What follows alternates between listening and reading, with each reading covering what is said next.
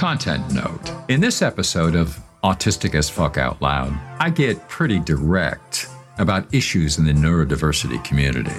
Whether you're autistic, love one, work with some, or maybe think you are one, it's likely I say something you disagree with. Let's still stay friends and talk in the comments. Could be we'll find some truth together. Is there any other way? I'd like to share a few thoughts, then let's jump right into the differences between a personal identity, an identity group, and the autistic traits we were born with. Once we navigate these waters together, let's see if we can find our true autistic selves beyond society's labels. I call this one autism. It's a state of being, not an identity group. You are born autistic. There's no initiation fee, no secret handshake, and you don't need anyone's approval to be autistic. It's not like there's a club they can kick you out of. Maybe they won't let you sit at their lunch table, but you're used to that, right? Just do you. Seems obvious, or is it just me? 'Cause I feel a growing pressure to conform. Today, it's the healthy demand avoidance side of me speaking. My built-in authenticity filter, screening out anyone who casts shade on my individuality with hidden motives. See, I tend to, go nuclear meltdown around demands for conformity, whether from medical pros who diagnose me defective, helping pros who counsel that I become more like them, or even autistic advocates who define proper language and correct attitudes to unite our people. Look, I cannot handle pressure.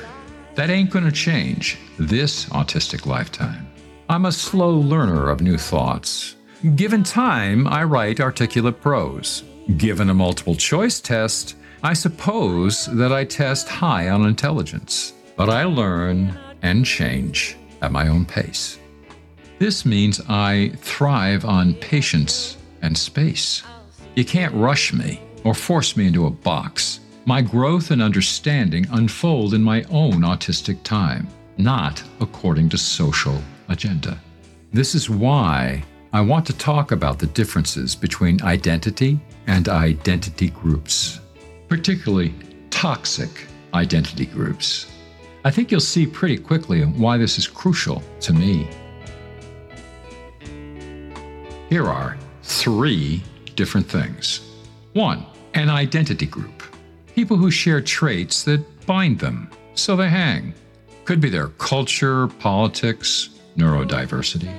Think Armenian or Democrat, perhaps neurodivergent. Number 2, a personal identity. It's the real you. Your quirks, feelings, beliefs, who you are inside. Musician, romantic, loner, that's you. Number 3, an immutable state of being. It's the part of you that you were born with, the skeleton that everything else hangs on. Mostly genetics, some neurology, early life experience, and for some, your spirit separate from your life activity or group membership. Tall doesn't always mean basketball player. Beauty doesn't equal social. Autistic? Maybe you're a Professor X fan. Not so much Star Trek Picard. Psychology, sociology, political theory, theology, all argue amongst themselves about the specifics. Hell, I use too many words. Autistic leopard can't change his spots. Immutable state.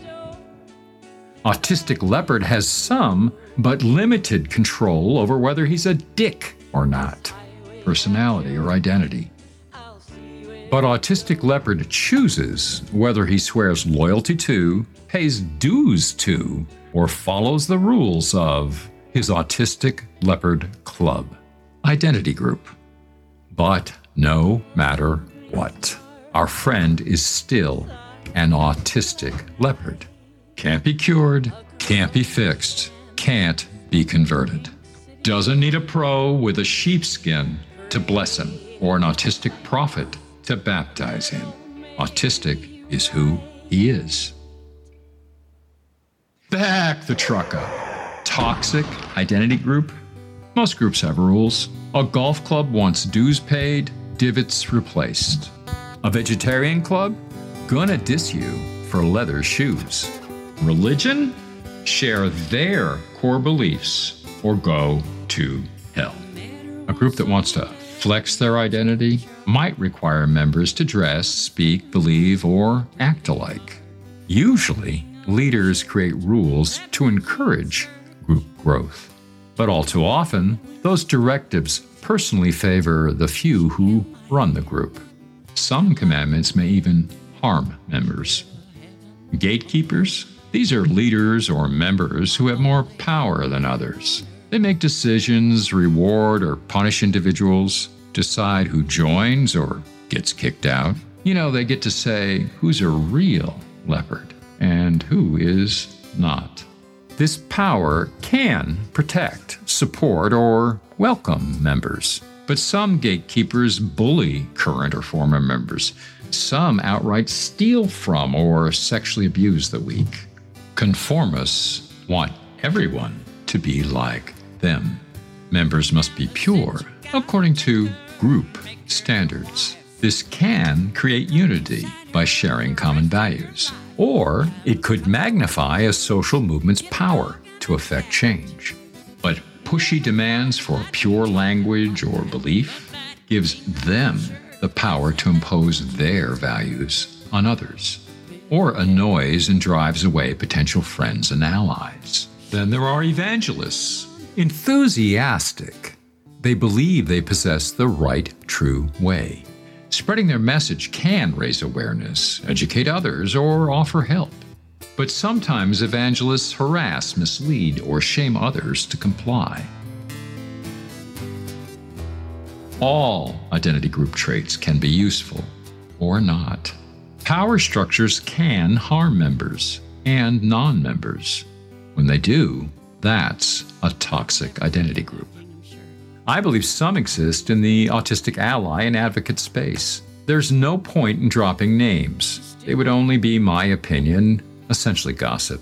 But in the 4 short years I've been actively writing about my autistic life, I've been asked to sign loyalty oaths, swearing to follow the commands of higher-ranking group members, criticized for behavior not truly autistic, ask for donations from organizations who simply do not report how they use their finances, frequently pressured to work for free for the benefit of autistic spokespersons, told that for the good of the autistic community, I should drop my work and instead join the team of a more popular social media figure, condemned for language use, shunned for having social media friends I barely know. Look, this ain't a list of complaints or a claim of victimhood. I'm doing just fine watching the craziness go by and listening to my own gut. This is a public service warning. These experiences aren't just mine. I hear it from autistic readers and listeners. Some feel their individuality is often overshadowed by group norms, especially folks just discovering their authentic autistic identities for the first time. There's a special kind of emotional abuse that some call abuse of trust. A parent, pastor, helping professional, a gym coach, or justice warrior, each has a sanctified role in our society. Maybe there's an instinctual hole inside the human heart, a junk-sick need to feel nourished and protected against the world by mom, officer-friendly, Disney's Lion King. Abusers of trust sneak inside that hole and use it against you. Be careful out there. Not everyone waving an infinity flag has your interest at heart. If you felt the sting of misplaced trust or even the trauma of betrayal, find support that resonates with you. This might be a therapist skilled in navigating the trauma of abusive relationships, or it might be a compassionate pastor, or a friend whose judgment you value deeply. Speaking of infinity flags, though, red flags, blinking yellow lights, and stanks to avoid. All my autistic life, I've been gaslighted, told I couldn't trust my feelings and impulses, that to know the right thing to do, I must first seek a parent's approval, an expert's advice, a teacher's method, a priest's commandments, a nutritionist's diet, a doctor's blessing, and above all, a university's diploma, preferably a private university. Maybe this works for typical humans, or maybe it just makes a living for the professional class. I don't know. What I do know is that no expert I've ever paid understood my autistic life. It was never true. I never needed an expert to know what I felt. I never needed a clock to know when I felt hungry, even if I sometimes forgot to eat in the throes of creative passion. And I always knew when something made me feel icky. Once I stopped feeling guilty every time I didn't feel the way they told me I should feel. So here is a simple list of things I look for when I meet someone's new group. I'm not advising you to adopt it, but it might give you some ideas. 1. Claims of superiority, like racism, eugenics, sexual or gender discrimination. Aspie supremacy is a good example. 2. Claims of inferiority for any other human group. You know, some jokes about neurotypicals aren't insightful, just mean. 3. Any group organized around a single exceptional human or exclusive group of founders. Gurus, philosophers, mad scientists, and especially genius billionaires all give me the willies. 4. Any group unwilling to offer public information on founders or board members. I need public accountability to offer my trust. 5. Nonprofit or for-profit groups that do not file annually with the IRS or other public oversight organization. 6. Overly using exotic or restrictive insider language. It may indicate high levels of control or manipulation. 7. Demands for purity or conformity. Even in the pursuit of the noblest cause, externally imposed conformity feels like imprisonment to me. 8. Complaints of current or former members. 9. Group hostility toward questions or disagreement. Any talk of enemies, traitors, or heretics, even meant to be humorous. When I see a status structure, I resist. Hierarchical structures and status roles are complicated for autistic me to understand, therefore exhausting. Some research in the readings below shows that other autists feel the same. And on top of that, I was in a religious cult for some 28 years before I broke free. What I'm getting at is, I may be biased about rules and hierarchy, but guru or garbage men, I'm likely to ask you, who made you the boss? Even more, I'll ask, who made your rule? Who benefits? Who am I hurting if I break it? To the best of my ability, I think for myself and make my own choices, even when I admire or respect a cause. I keep plenty of air between any group I support and who I really am, and try not to confuse noble goals and language with real-world actions.